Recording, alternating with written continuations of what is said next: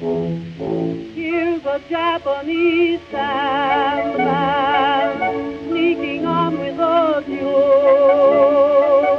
Just an old second-hand man. Hello and welcome to the Good Friends of Jackson Elias, a regular podcast about Call of Cthulhu, horror films, and horror gaming in general. I'm Paul Fricker. I'm Scott Horwood. And I'm Matt Sanderson. And this episode we're continuing our discussion of Robert W. Chambers' The King in Yellow and delving into some of the mythology and ways that other writers have used it.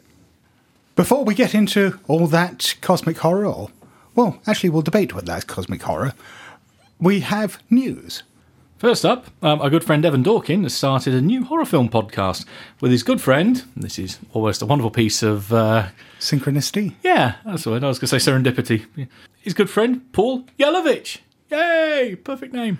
For this show, because it's Yelovich. Yeah. Right, okay.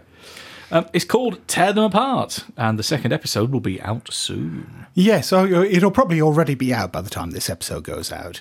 I've listened to the first episode, and yeah, it's a fun discussion about their background with horror films, their influences, their experiences as being young horror fans. So I really recommend that, and with the second episode, apparently they're going to start focusing on particular genres and groups of films, and the second episode is going to be all about, appropriately enough, giallo. And if one podcast weren't enough, there's another new podcast. James and Lloyd read indie RPG blurbs so you don't have to, with James Mullen and Lloyd Gian. Yeah, I listened to the first episode. I mean, they've put out a few now. And yeah, it's a lot of fun. It's a fairly short podcast, and it is almost exactly what you'd expect from the name. They make the point that at the moment there are something like 50 indie RPGs coming out per month. What? Yeah, that was my reaction. Yeah, wow. Okay. I mean, this includes all the kind of freebies that people are putting up for download and the low-cost ones that people might put on drive-through, as well as printed games. And so they're sifting through all the announcements about these myriad games and picking out the ones that look most interesting. For the first episode, they really do just look at the blurbs, but I understand from at least what they decided in the first episode that they might be going a bit more in depth after that. More in depth than reading the back cover. That'll never catch on.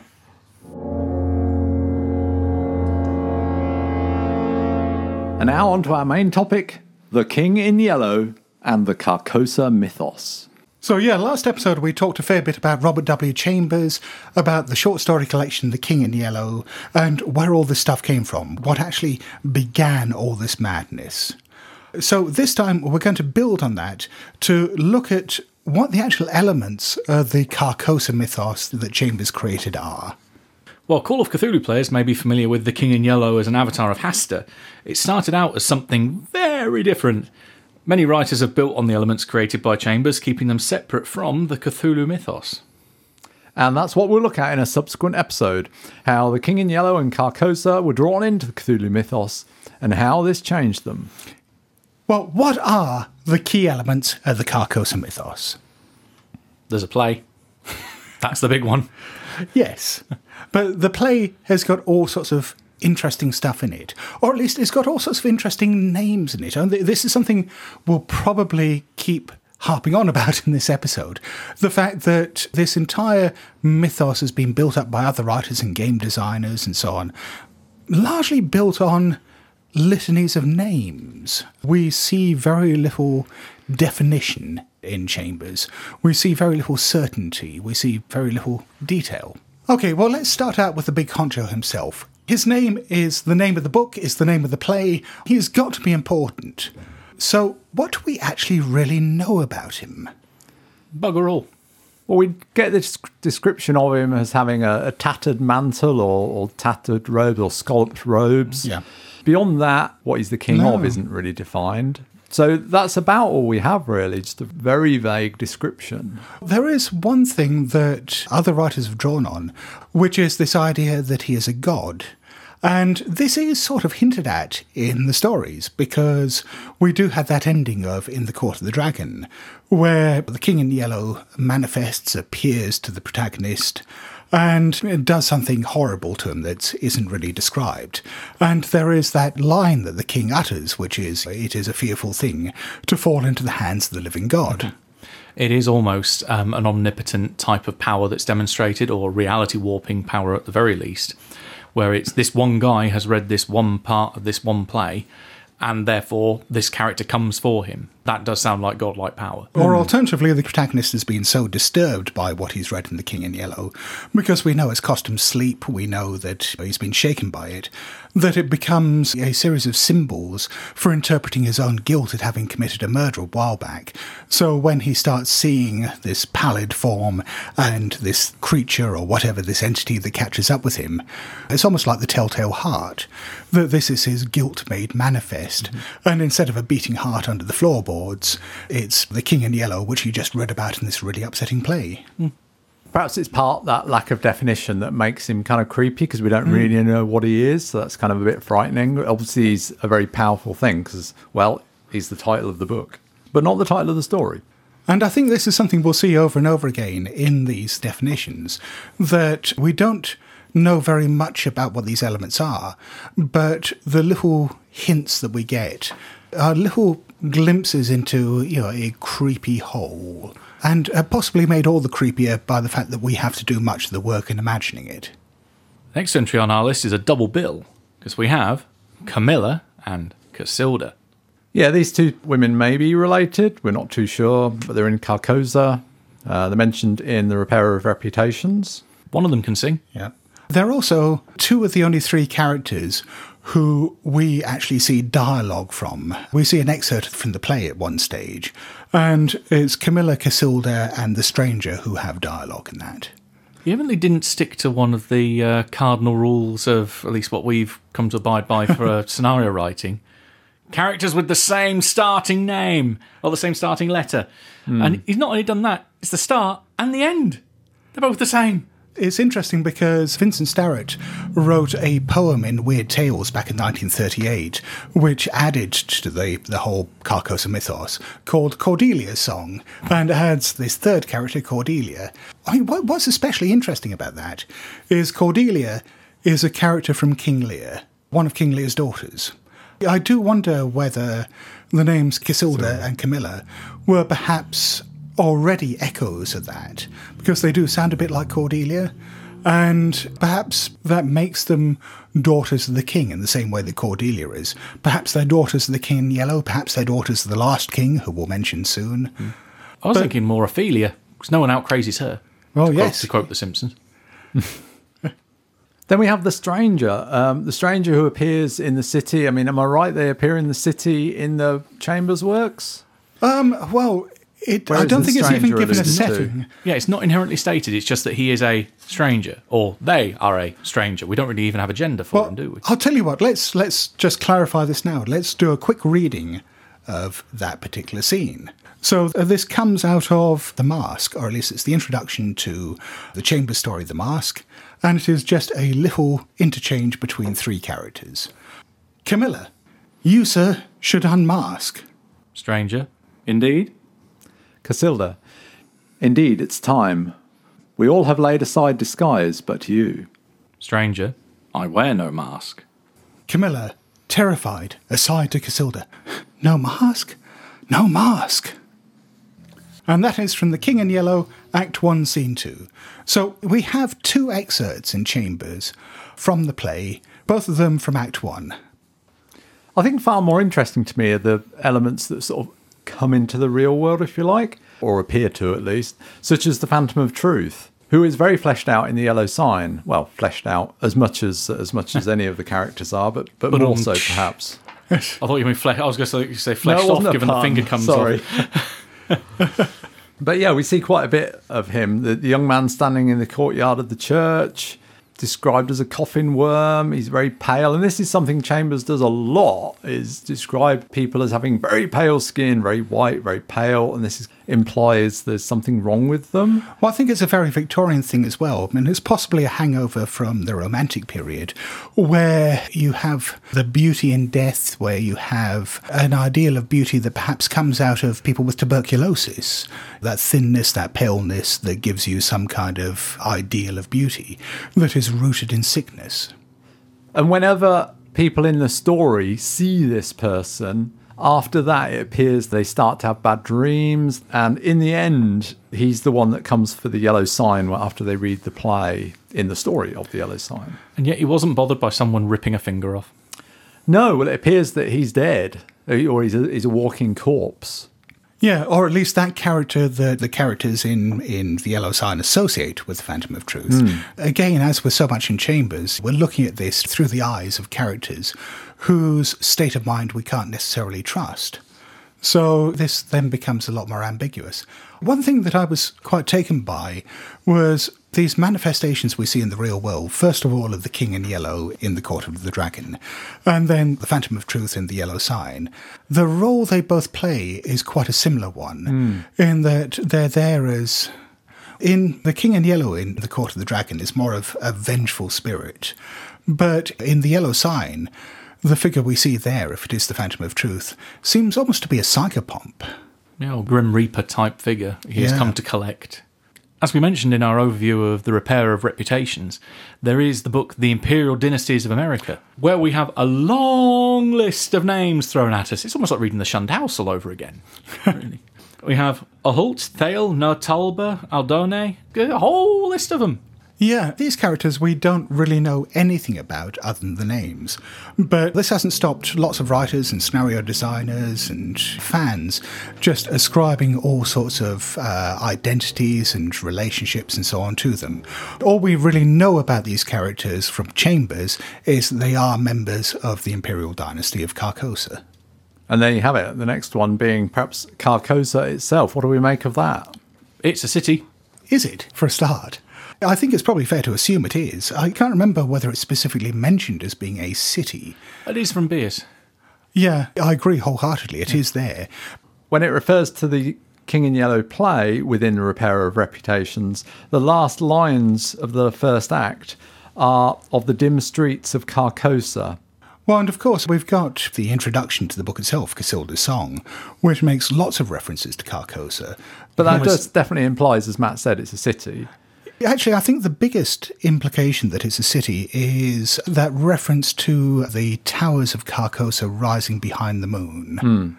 For a start, I mean, that is a really striking image. I think that more than anything else indicates what a strange and alien place this is.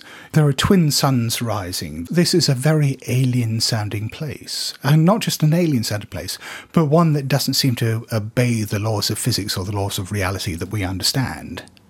But if we're just looking at it from the point of view of it being a place and of there being towers, it doesn't necessarily have to be a city. It could be a castle. A bit of a stretch, admittedly, as you could think of it as maybe being a region, maybe not as big as a country, but maybe a state. Or it could even be the world upon which this is set. Mm-hmm. And then what of Hasta? Something that's mentioned a few times. We talked before how he took the name, at least, from Beers, from another author. But the name Hasta does crop up in some of these stories. When it's listed as part of a litany of stars, which almost makes it sound like Hasta could be a star in this. And there's the reference of the lakes connecting to Hasta as being one of the examples, which again implies potentially a place. Yes, could be a city. Mm-hmm. And in the strange world, there's no reason why a city couldn't be a star or vice versa. Mm-hmm. But also, the Demoiselle d'Ys, not part of the Carcosa mythos, but we see Hasta there as a person. So I think it's clear that Chambers just enjoys reusing these names in different ways just to create an air of mystery and of legend with different takes on the same names. Much the same as we've discussed with Lovecraft, how, he'll use a name and then he'll use it in a different context for something else, and that reincorporation, but lack of internal consistency breeds mystery, and then people try and ascribe some sort of coherence to the whole thing when you can't, because it hasn't been made that way. Yeah, ambiguity breeds fear. I'm always reminded when I think about things like this of that old aphorism about dissecting jokes, or at least explaining jokes, which is, explaining a joke is like dissecting a frog. At the end of it, you'll have a better understanding of how the joke works, but you also have a dead frog. Next on the list, I see Yatil, or Etil, or Itil. However you want to say it. It starts with a Y-H-T. Whatever it is, they want it hidden beneath the robes of the Tattered King forever. That's it. Yep. So, again, it could be a location, it could be a person. Could be a place, could be a thing, could be a whatever. We have no where do we idea. see Itil? Yes, in the Repairer of Reputations, we have the scalloped tatters of the King in Yellow must hide it ill forever. It could be a concept, it could be some secret, it could be a bit of knowledge. Thinking as we've mentioned it already, you mentioned Christmas Carol before. It almost reminds me of I'm the Ghost of Christmas Present, the two kids that are hidden under the robes. Oh, yeah, yes. You don't get that in the Muppets version. No, they cut all the good stuff out. Oh, damn it. The best version. They had Gonzo in it, so it's obviously Yeah. not too bad. With a number of these things, we've got other writers who have built upon these. I think it might have been James Blish in More Light.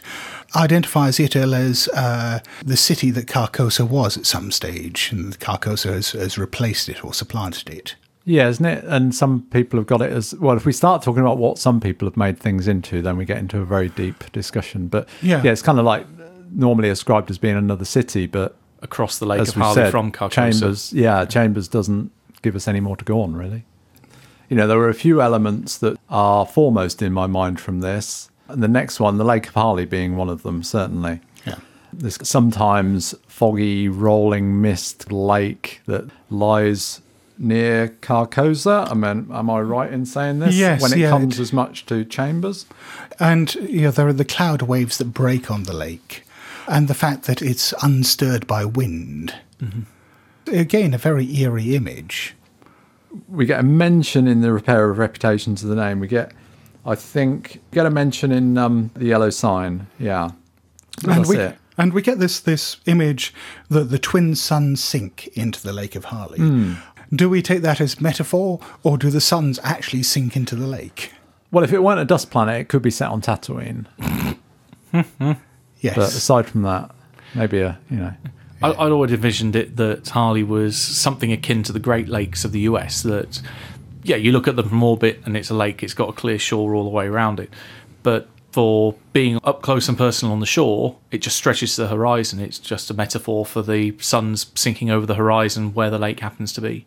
But you're also talking about a world where the spies of Carcosa can rise behind the moon. No, some architecture in the Great Lakes region is pretty weird. Crazy things have happened in Detroit. And we also have the cloudy depths of Demhe. Is this another lake? Potentially another lake, because there is the mention again about connecting lakes between various places. This is also the only reference I can think of that no one else really expands upon. It's certainly not referenced in the Call of Cthulhu side. And one thing I've done, it's playing very much upon all this ambiguity, which is something I very much like, is in my very horribly delayed William Shakespeare's The King in Yellow, I've gone for an interpretation of Carcosa that doesn't use any elements from anything outside Chambers. And so, faced with the idea of whether, say, Hasta was a god, a location, a person, whatever, I've generally gone for all of the above. They are gods made manifest as places, that they have avatars, and that you can interact with them in all sorts of different ways, that they are embodiments of certain concepts that have taken root like cancers on Carcosa. But that's just how we see it in history with myths. If we look at the planets, Mars, god of war, but a planet. If we were looking at that, what would we say? Well, is it a god or is it a planet? It's like, well, it's a personification. It's a god hanging in space. Just happens to go around the sun, same as the rest of us. And talking of space, we have other elements. So we have the Hyades and Aldebaran. They're referenced and they're real things. Yeah, Taurus. Again, there's something that you picked up from Bierce. But there's this phrase that we see a couple of times in there. So Castaigne in The Repair of Reputations believes that part of his power comes from understanding the mystery of the Hyades. And this is a phrase we see again in one of the later stories, where you've got the couple there discussing the mystery of the Hyades. It's, again, such an evocative thing. This perhaps secret, this mystery that is hinted at or even spelt out in the play. If we were to use that as a device in our games, what kind of thing would that imply? What would leap to me would be something akin to the music of the spheres, sound or music from space. Yeah, because we do hear the song of the Hyades as well. Mm-hmm.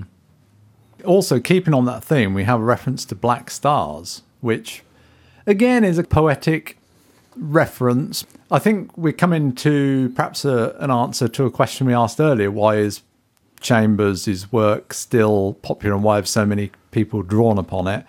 is because when you start trying to get into what the various elements are, they're just smoke and mirrors. There isn't any substance to any of them, really. You can just grab some bits in a miscellaneous bunch and just make some sort of scenario or story out of it and just make them your own. But it's more important than, I mean, anyone can write something that's vague and undefined. What Chambers does, which makes these things so powerful, is they are evocative as well. The names have got poetry to them. These absurd images like the spires rising behind the moon, or in this case, black stars rising. What would that even look like? You're looking up at a night sky, black stars are rising up there, and yet you're somehow aware of them. I don't know, I found really quite an unsettling image. I'd always pictured it that instead of it being black, that it was the nighttime was grey and the black stars stood out shining and twinkling out from a grey background. Yeah, because it's hard to have black stars against a black background. But on the other hand, I mean, if there was something so strange about these black stars rising that despite the fact they're black, you could see them against the night sky, or worse, were aware of their presence without necessarily being able to see them. I don't know, I find that quite a creepy image. Oh, definitely, yeah.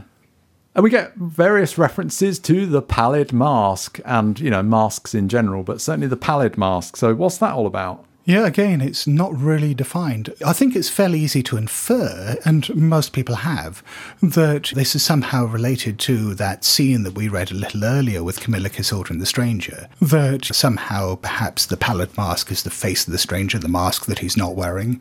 There's also the quote from Repair of Reputations. It's embedded in the text, but it does say about the exclamation of the end of Act 1 of "Not upon us, King, not upon us," which they could be referred to as being the mask being placed upon the inhabitants either of Yitil, Carcosa, or wherever in the play, the characters that are in the play itself. Yeah, again, this is another example of a phrase that is very evocative. What kind of picture does that paint in your mind? Almost white, featureless, somewhat ghostly, dehumanising. What it makes me think of is death masks. Something that was very popular in the 19th century, that when someone died, you'd take a wax or a plaster impression of their face and make a mask out of it. One of the most famous examples of that is actually from Paris, and I can't remember exactly when it was, but there was a nameless young girl who drowned in the River Seine, and her body was recovered, and they made a death mask of her. And that death mask was used as the template, as the face, for many, many years, for Resuscian, the resuscitation doll that you practice CPR on. And so, I mean, every time you do that, you are resuscitating this long-dead, drowned Parisian girl. Hey, necromancy at work. I did actually write little snippets for Unknown Armies years back that played upon that and gave the magical reasons why you might want to do that. But yeah, I mean, death masks are just really creepy anyway, and the pallid mask makes me think of that. It certainly makes me think of corpses and corpse skins. There's something about it, the image that it puts in my mind, that makes me think of it being waxy and cold and unpleasant. Yeah, it comes down to the dead flesh of the Watchman in the Yellow Sign. Have either of you ever used the pallid mask in a game? I mean, what would that actually imply to you? I've used it. It's a lens by which you could see the truth. Putting it on was not a good idea. In fact, putting it on then involved ripping your face off to get it off. But it allowed you to see the, in inverted commas, truth of what was going on around you, involving lots of dancers, party streamers, entrances to rooms that aren't normally there. It shows you doors that didn't exist before. I sort of think of it in terms of maybe some kind of magical death mask, of a way of experiencing or contacting, you know, the personality of the person whose mask it was. Some kind of almost necromantic artifact bridging life and death. A symbolism we see all the way through the King and Yellow stories, that they are in many ways gothic stories rather than cosmic horror ones. They very much play around with the imagery of death. You want to combine those with necropants from Yes. from Scandinavia. Yes, from Iceland. Yeah, yes. And then we go on to the biggie, the yellow sign, one of the most used aspects of the King in Yellow, perhaps more so than the man himself. But we don't ever get a description of what the yellow sign looks like, so various people have done their own interpretations graphically what it looks like. We're going to devote an episode to the story, and obviously that will spend a bit of time talking about what the yellow sign itself is. But suffice it to say that in the stories it is fairly contradictory, it's fairly creepy, much like everything else. I mean, the big thing that comes from the stories, of course, that kind of links them all together is The King in Yellow, the play. And sometimes it's just referred to, or I read The King in Yellow, and then it kind of goes on, and we can infer that all that we know about The King in Yellow, and we know the effects it has from other places. So, like, I think if you just had The Mask and you only read that story, and he read The King in Yellow, you'd be like, yeah, so what? He read a book. It doesn't really imply that that drove him mad, I don't think, in The Mask, does it? No, it doesn't, and it's pretty much the same in Court of the Dragon. But in the light of the other stuff we've read, we're like, we kind of unlocked that mystery a bit. So The King in Yellow flows through all the stories, perhaps more than anything. And it's this play. And again, we definitely got something to get our hands on here. We've had a lot of undefined descriptions of characters and places that might be gods, might be whatevers. But the play is a play. It's a book in several stories. That's a consistency. But the contents of the book and what it does to people, this is open to interpretation. We don't necessarily know that much about the play. It's touched upon, obviously, in a few of the stories. There is one particularly big chunk, though, at least one paragraph, of The Repair of Reputations, which sets a fair bit of background to it. I pray God will curse the writer, as the writer has cursed the world with this beautiful, stupendous creation, terrible in its simplicity, irresistible in its truth. A world which now trembles before the King in Yellow. When the French government seized the translated copies which had just arrived in Paris, London, of course, became eager to read it. It is well known how the book spread like an infectious disease from city to city, from continent to continent. Barred out here, confiscated there, denounced by press and pulpit, censured even by the most advanced of literary anarchists. No definite principles had been violated in those wicked pages, no doctrine promulgated, no convictions outraged.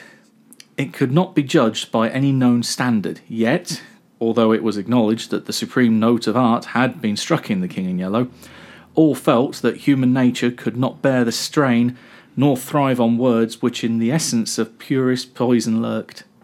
The very banality and innocence of the first act only allowed the blow to fall afterward with more awful effect. That's why you probably found it so dull, reading those sections over. Yeah, and it's over meant and to over. be dull, right? Well, but it does say it's one. sort of supreme achievement of art, but it does seem like the narrative of the text isn't really what drives us mad. That seems fairly mundane. Yeah. But somehow the cumulative effect of it in some sort of way The sum of its parts. latches into our brain and sends us into a madness. But it does also seem that it wouldn't maybe affect everybody. It seems people who are of a artistic bent are more susceptible Well, to this. not just those, but people with history of mental illness or some kind of trauma. We see people being affected by it in the Chambers stories. Hildred Castaigne is very obviously mentally ill even before he encounters the play. And the play becomes the vehicle of his delusions. It becomes the lens through which he sees the world. We've heard this before. Certain people being susceptible to things. Sound a lot like those susceptible to the Call of Cthulhu. Yes. Though I think Lovecraft actually wrote The Call of Cthulhu before he read The King in Yellow. So that's parallel development. But yes, I think you're very much right there. We were also told that the first act is relatively mundane, and that doesn't seem to be the bit that has the effect, or maybe it has a more subtle effect. No, I mean, it definitely doesn't have an effect. I mean, that is spelt out in the stories. Because we've got that bit where the protagonist, he starts reading it, throws the book down after reading the first act, and then just catches sight of the opening of Act 2, and that is enough to draw him in and start him. That's from Repairer.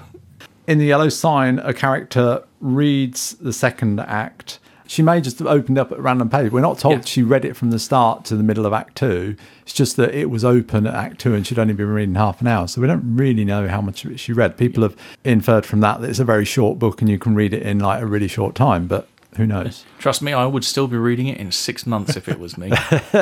What does the play do? It appears to open people's minds to The King in Yellow, Carcosa, all these sort of strange things. One of the nice words I remember that's used in there is that it shows them truth. That is a very powerful word, because that could mean so many things.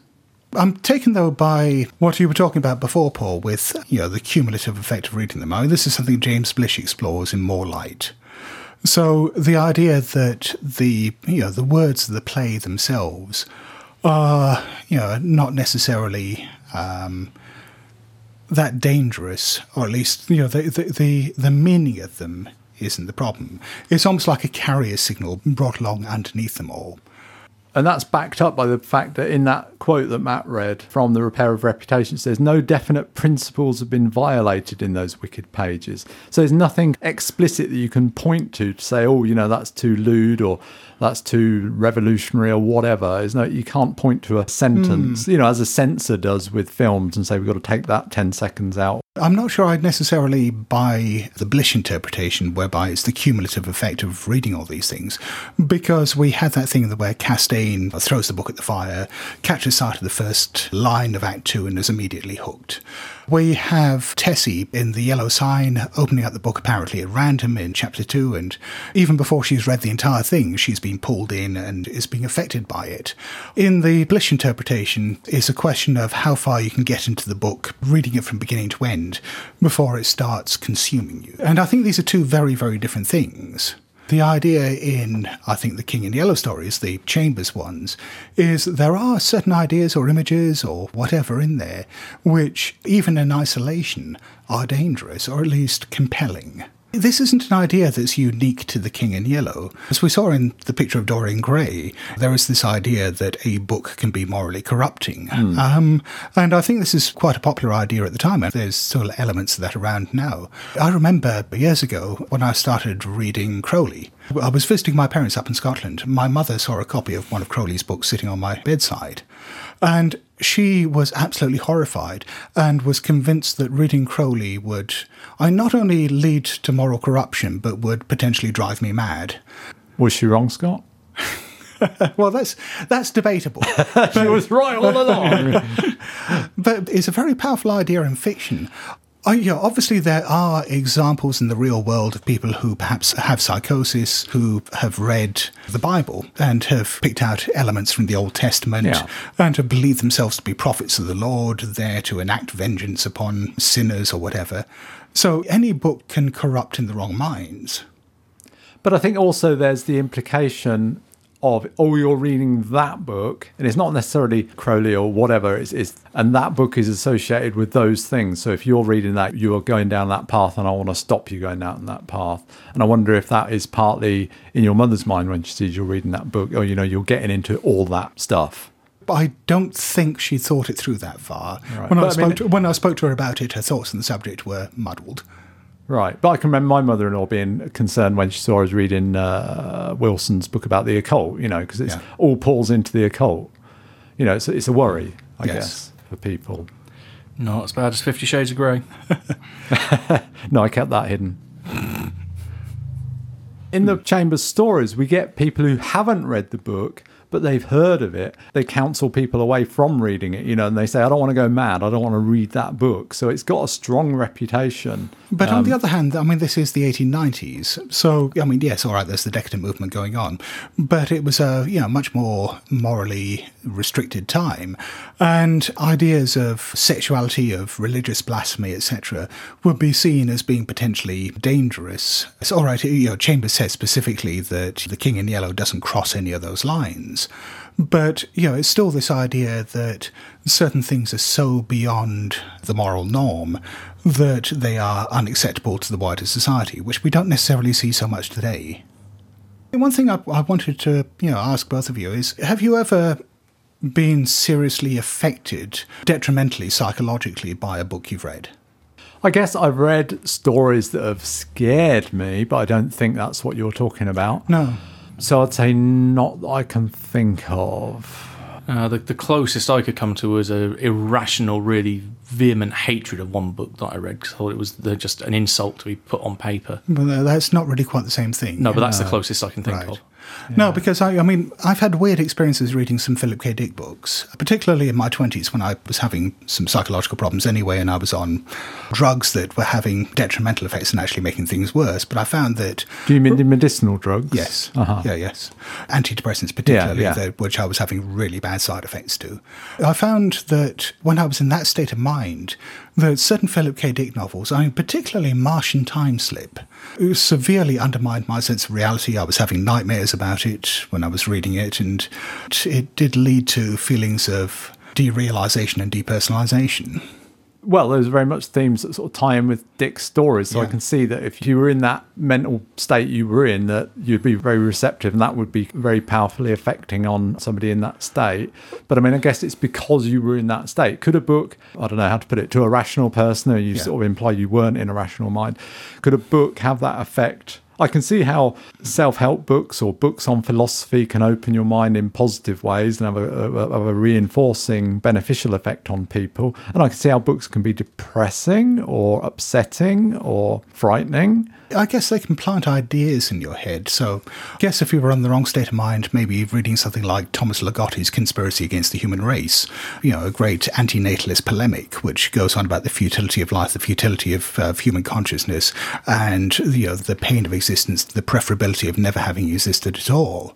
If you were in a vulnerable state of mind, something like that might be quite poisonous. But I think that's it. If you're in a vulnerable state of mind, I think if you are in a vulnerable state of mind, there's numerous things you could read that would depress you. But I think it's like just another straw on the camel's back. It's just putting you in that direction, but only if you're already quite strongly in that direction, I feel. But I mean, the characters we see in The King in Yellow who are being affected this way are people who are at moments of stress or moments of vulnerability. Mm-hmm. Yeah, absolutely. We've already touched upon James Blish's Morelight. I mean, one of the things he does in that is he pretty much writes the play, The King in Yellow. Up to a point. Yeah, up to a point. One of the revelations towards the end is that it's really just missing the last line. So he's done a lot of work there with extrapolating the little snippets that Chambers has put in and turning it into something fuller. And Lynn Carter, in his fragments of The Tatters of the King, which was a compilation of fragments that were put together as part of the Hastur cycle book from Chaosium. They really can drive you mad. Yes. So, but we see two people there who are attempting to flesh out these hints and these snippets into something larger. And you mentioned a while back, Matt, that you'd actually bought a copy of the play The King in Yellow. I got two, although one of which is only the title. Probably the more well-known one and the more widespread one is Tom Ring's adaptation, originally published by Armitage House back in 2006. That version is very hard to come by. I do have a copy of it. Admittedly, when it arrived from the States, the spine was broken, the pages are somewhat soiled, and I really wish I can get hold of a bit more pristine copy. But you can also find copies that were printed via Lulu as print on demand. They were released some years later. I like to think the postman had tried to save you from reading it, like trying to destroy it. Yeah, he just gives me this ugly-looking spine on my shelf. But anyway. The other one that's called The King in Yellow, or with the subtitle A Spectral Tragedy, was written by Maurice Bernard, although attributed to, and I'm probably going to butcher the name here, Raymond Lefavre, published by Inkerman Press back in 2005. Even though it has the title The King in Yellow, it is essentially a dramatisation of The Repairer of Reputations. Okay. Oh, really? Yeah. It is Okay. it is that story played out. I guess that's fair enough. It keeps in the whole using the same name for different purposes. Yeah. Apparently, there was a version of it that was even performed back in New York City in 2012, The Tattered King by Thomas Tafiro. Does anyone know what happened to the audience there? Have they ever been seen again? Well, is that not the one that John Tynes refers to in the introduction to the new Believe one so, that's annotated by Ken Hite? Yeah, I think so. Hite certainly refers to it in the appendices. Right. Because we saw a troupe perform a version of The King in Yellow at Necronomicon a couple of years back. Well, I'm not sure if you were there, but I was there I for missed it. that. Oh, yeah. Oh, Okay. yeah, I went to see that. I really rather Oh, enjoyed I think it. I missed that. Was- Oh, yeah, I remember you going. Yes, yes. Tell us about that then. Yeah, that was really, really good. The premise behind it was that it starts off with a theatre troupe trying to put on The King in Yellow, and that they're basically stopped by the police about halfway through, and then stuff starts going a bit weird as they start realising that the theatre around them is the confines of their reality, that characters start going missing, and then the King in Yellow himself arrives on stage at the end of the play. The characters themselves have that moment of self-realisation at the very end of the play when they look behind the mask, that they realise They are characters trapped in fiction, that they only exist and they only live for that moment that they are being performed, at which point they fade away into blackness, only to be then revived without much of a past memory of their previous performances the next time they come to the stage. You know where almost all of that is lifted from? Rosencrantz and Guildenstern Are Dead by Tom Stoppard. Oh, of course. Made into a film some time back, directed by Stoppard, starring Gary Oldman and Tim Roth. And it is a sort of metafictional look at Hamlet. The protagonists in it are Rosencrantz and Guildenstern, who are just roving through the countryside. When they come to introduce themselves, they have scenes where they're using bits of dialogue from Hamlet and interacting with the characters. And then there's all the behind-the-scenes stuff. And they're not even sure which one of them is Rosencrantz and which one is Guildenstern. But they encounter a group of players who are going to perform the mousetrap for Prince Hamlet and, to prick the conscience of the king. The players effectively draw them into this metafictional narrative, the play within the play, where every exit is an entrance somewhere else. It's almost exactly that. Oh. This admittedly is going on my maybe slightly Swiss cheesed memory, but I'm pretty certain that was the crux of what was behind that version of it. I really, really enjoyed it when I watched it. It was admittedly an adaptation that they'd performed back in New York, the same troupe. So they had been running it could be for the a same while. one then. I'm not sure it is, because the name, I can't remember the name of the guy off the top of my head, but the name is different. Yes. So I can see that could be quite engaging, having it perform on stage with a twist on it. But just as a play, attempting to write the whole play as a work to publish, what do we think about that as a goal? No, I refer back to my comment about dissecting frogs. I don't want to be unkind to the people who've done this. I think the best approach is Blish's one, where what Blish is very deliberately trying to do in More Light is demonstrate the futility of trying to write a version of The King in Yellow, because the whole point of it is that it contains these truths or images or whatever that are maddening, that are too much for the human mind to cope with, or at least expose us to ideas that we aren't necessarily able to cope with. Nothing you write is ever going to have that effect. As a result, the best thing you can do is produce a pale echo of it, or, in Blish's case, produce a fairly okayish play, but then hint that the problem with it is this cumulative effect, this weirdness associated with the play itself rather than what it presents. Yeah, it's akin to like the handouts in Call of Cthulhu games of paintings that drive you mad or cause sanity rolls for the player characters. You look at them and you're like, well, that hasn't driven me mad. Or trying to write the Necronomicon or any of these things which are supposed to have this deep psychological effect. I mean, it's interesting that you mentioned the Necronomicon, because I was thinking about the parallel there. I don't think, barring that bit in the Dunwich Horror, that there's necessarily any examples of people in Lovecraft's work being driven mad by reading the Necronomicon. It may, once they realise the truths of what they've read there, it may have a shocking effect. And that's certainly very much what happens in Armitage's case. But that is not the same thing as The King in Yellow. It's not you read the text and you go mad, or you read the text and it immediately reshapes your perceptions or does something horrible to you. In that case, it conveys information, and the shock is that later on you might find that information, which you thought was fantastical, is actually true. But the effect of The King in Yellow is more immediate, more visceral than that. No, I'd agree. It is. On this topic, there's always the one person that comes back to me with, I don't want to use the word rant, but definitely, let's say, passionate statement. Joe Pulver, whenever he's been asked about, so what do you think about attempts to write the play? Waste of time. He's very, very strongly opinionated that no one can do it, so no one should do it. Yeah, I mean, I think no one should do it is a pretty aggressive statement. If you're going to have fun doing it, if you like reading the Tom Ring version or seeing the performances that you talked about, then, I mean, there's nothing wrong with that. It's entertainment, and we as fans, and particularly as RPG fans and RPG writers, we're pretty much compelled when we encounter something like this to try to bring it to our life, to try to extrapolate upon it, to turn it into something new and more complete, even when that works against the very thing that makes it work in the first place. That isn't always a bad thing, because it brings people pleasure. It defeats the object of what the whole thing is about in the first place. But if it's fun, fuck it. I mean, as an individual reader, I almost feel like it takes away from the King in Yellow stories, because, now somebody's written it. And it's like, that kind of takes the mystique out of it for me a bit. I mean, maybe I haven't quite worded that right, but it's almost subtractive rather than additive for me, having read that version. Yeah. No, I agree with that. I can see some people might enjoy it, as you say, Scott, but... Oh, no, I mean, personally, I agree with you. Personally, I don't enjoy that. But that's not the same as me saying that, someone else shouldn't have fun with that. Well, I reserve that for just for Plush Cthulhu. I don't think people should be doing things that I don't enjoy. It's just not right. One last question to wrap up this little section then. If the King in Yellow were a real play, I mean, the actual King in Yellow that Chambers refers to, if it did do all these things, if, it really did have all these poisonous truths and beauties, if it were the supreme pinnacle of maddening art, would you want to read it? Take my money now! Hell yeah!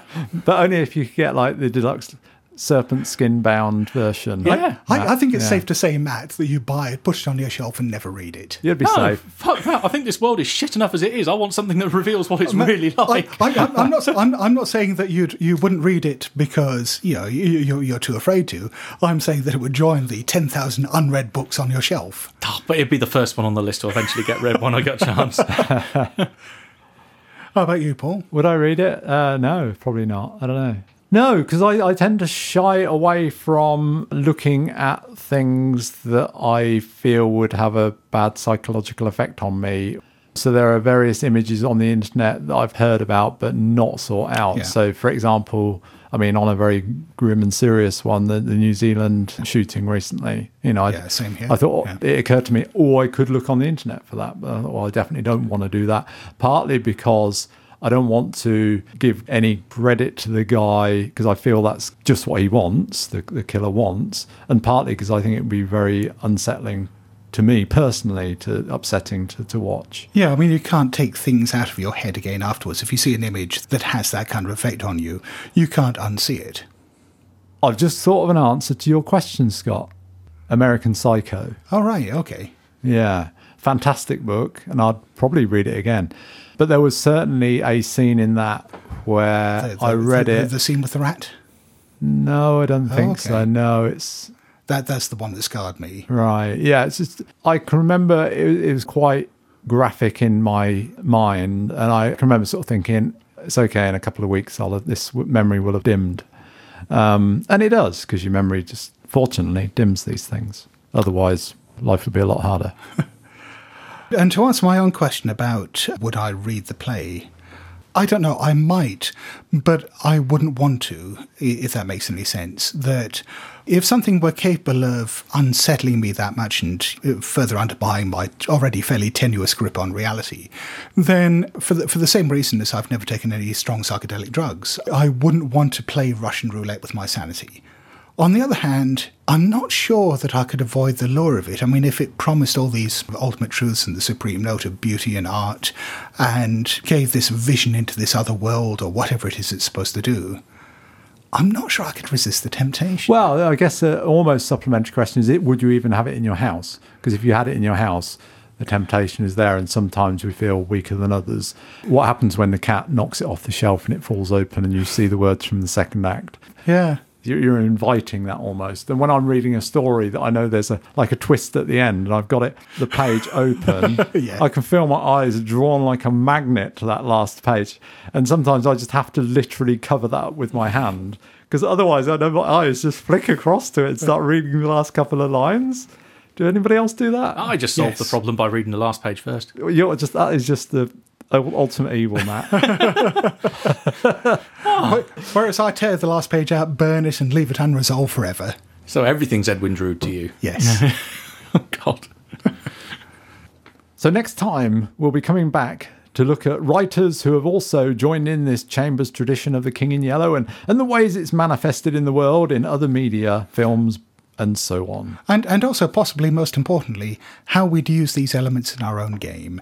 Because we are, after all, a gaming podcast. Let's not lose sight of that. Thank you.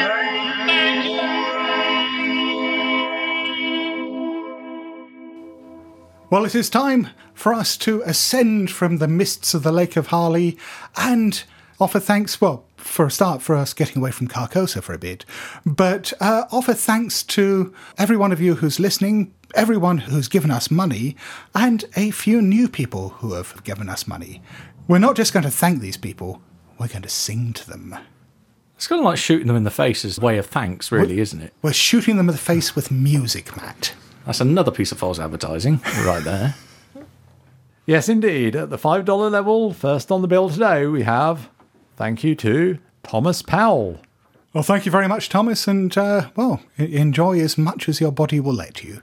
Ew. That's a horrible way to put it. Oh, thank you very much, Thomas, and brace yourself.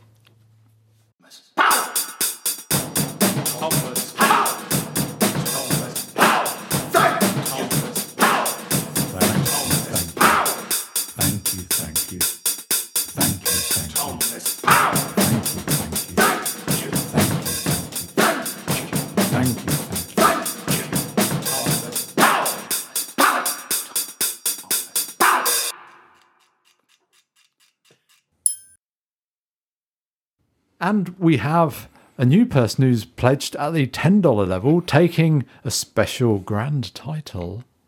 Stephen Vandivander, who has come in at the $10 level of Cthulhu Plushie. Yay! So whose idea was this pledge level, Paul? I don't know, they're just like some automated system that throws them out, Scott. Yeah, not me. A big kid did it and ran away. Yeah. Well, regardless of the horrors that Paul has inflicted upon us, we are extremely grateful to you, Stephen, and we have a special song for you. What's this us thing, Monkey Boy? It's just What's you this song thing? Well, let's call it a song for argument's sake. Anyway, thank you, Stephen. Thank you very much, Stephen. What is this strange book upon my shelf? No, Casilda song. The secret name of Stephen Vandivander. No, throw it into the fire. Throw it into the fire. It's the only safe thing to do. Get rid of it. He is. Thank you. Thank you. The King in Yellow. No, we must. I can't research the mysteries of the house. Thank you.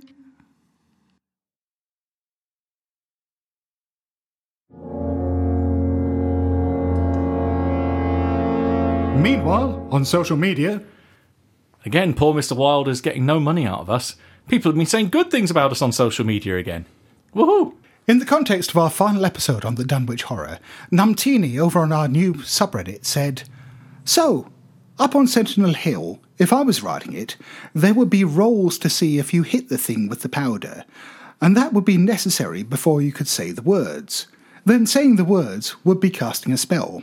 Add in a dodge roll to prevent being killed before you can do that. Not to mention some sanity checks.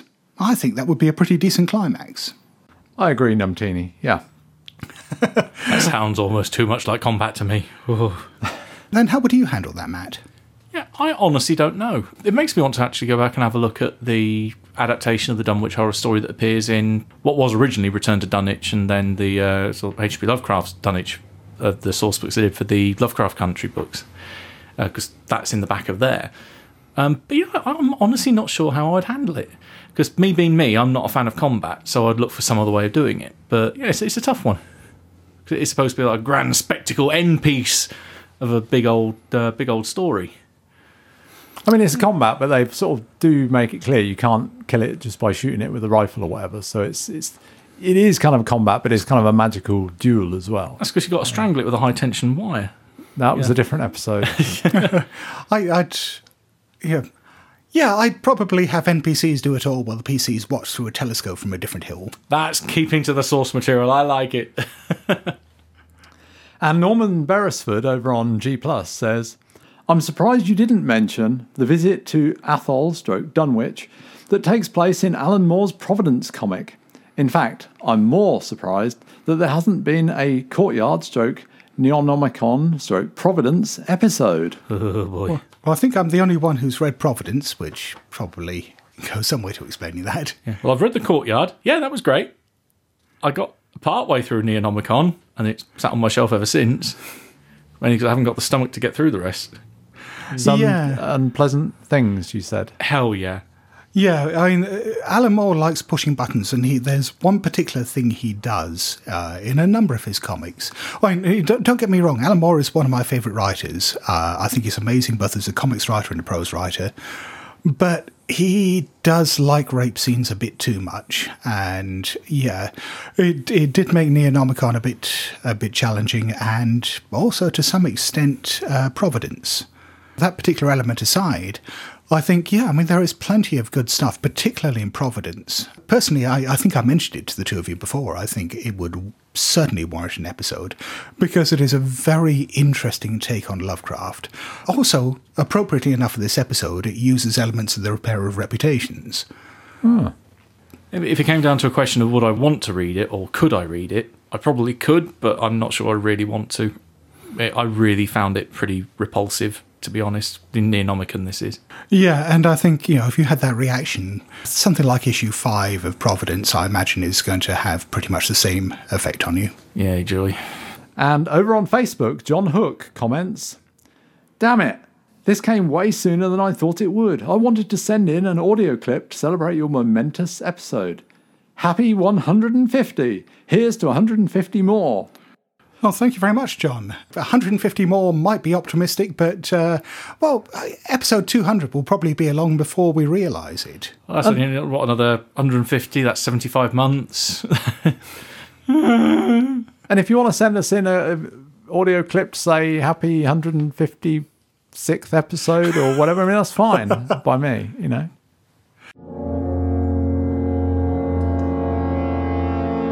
Then just to wrap things up, let's have some final thoughts on the Carcosa mythos. Do we think the Carcosa mythos, as presented in the King in Yellow stories, just purely in Chambers, do you think this is cosmic horror? Or is it just, like the old Gothic stories, but with a bit more window dressing? I'll take door number 2, please. Yeah, I really think it's Gothic. Elements of cosmic may be, as per introduced in some of other authors' interpretation of it, but with Chambers directly just taking the source material, hell no, it's Gothic. There's no elements of cosmic horror there whatsoever. Yeah, I tend to agree with you, Matt. I don't really see the cosmic horror thing. I mean, you could put that in, but it doesn't really feel that's what he's driving at. And also, it's very embedded in the period as well, it seems. They're very 1890s. Yes, one of them set in the future, in the 1920s perhaps, but that's still a very weird 1920s. What do you think, Scott? Yeah, I pretty much concur with that. There are elements which could be viewed through the lens of cosmic horror, and plenty of writers have, and they've built upon what Chambers did. But, yeah, this element of Carcosa, this potentially alien world, the imagery of this cloud lake and these city spires that rise behind the moon, the twin suns in the sky and black stars overhead, and this entity that brings doom and destruction with it and is pretty well unknowable as it's presented, and is all wrapped up in madness. I mean, these are a lot of elements that we see in cosmic horror, in Lovecraft, and particularly the people who followed in his wake. So if you squint really hard, it could be, but I think the way it functions, the stories themselves are very much Gothic horror stories. Yeah, those elements individually hint at cosmic horror, but they're just references. They're just throwaway lines that don't integrate enough with the wider genre or wider feel of the rest of the stories. But I wonder whether that actually makes it one of the more successful cosmic horror pieces, because it is that vagueness, it's the hints, the implications, that allow us to picture cosmic truths and cosmic horrors beyond human understanding.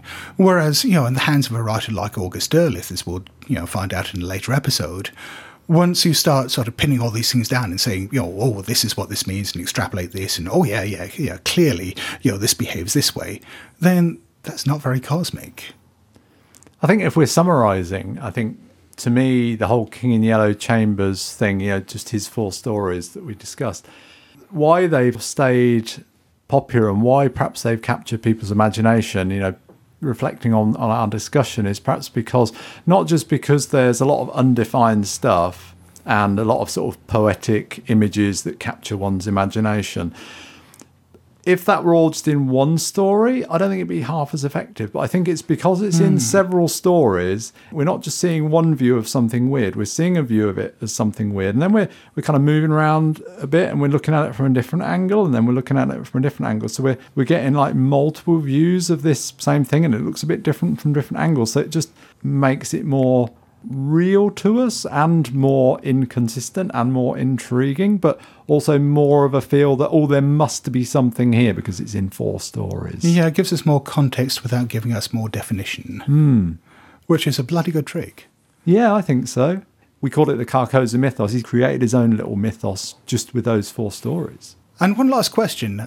Having gone back and revisited these stories, how much of what you consider to be your image of the King in Yellow and Carcosa, how much of what you bring to your gaming or just think of in terms of these elements, how much of it actually really comes from the stories? Place names and character names. Everything else is from someone else. It really is that simple. A lot of what I draw upon is by what people have followed after Chambers. How about you, Paul? Well, I think it comes from Chambers, I would have said. And people have added in other stuff. And, you know, when I run some of the supplements that we'll talk about in a future episode, then, yeah, it adds other things in with it. But it doesn't really necessarily affect what Chambers has done. Yeah, I mean, when I sort of think about the King in Yellow, I think of particularly the aspects in the yellow sign. Yeah, I mean, for me, it's difficult because, you know, there are certainly lots of things that have accumulated in my mind, like a lot of the associations with, say, Mask of the Red Death, that I consciously have to untangle from my image of what's in the Chambers stories. Keeping it down to those pure elements is surprisingly hard.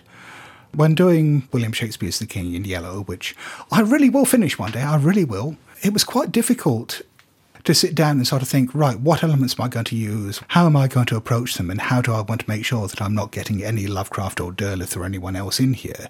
It was a harder job untangling them in my own mind than I thought it would be. Well, until next time, it's a good night from me. Cheerio from me. And farewell from me. Hello? BlasphemousTomes.com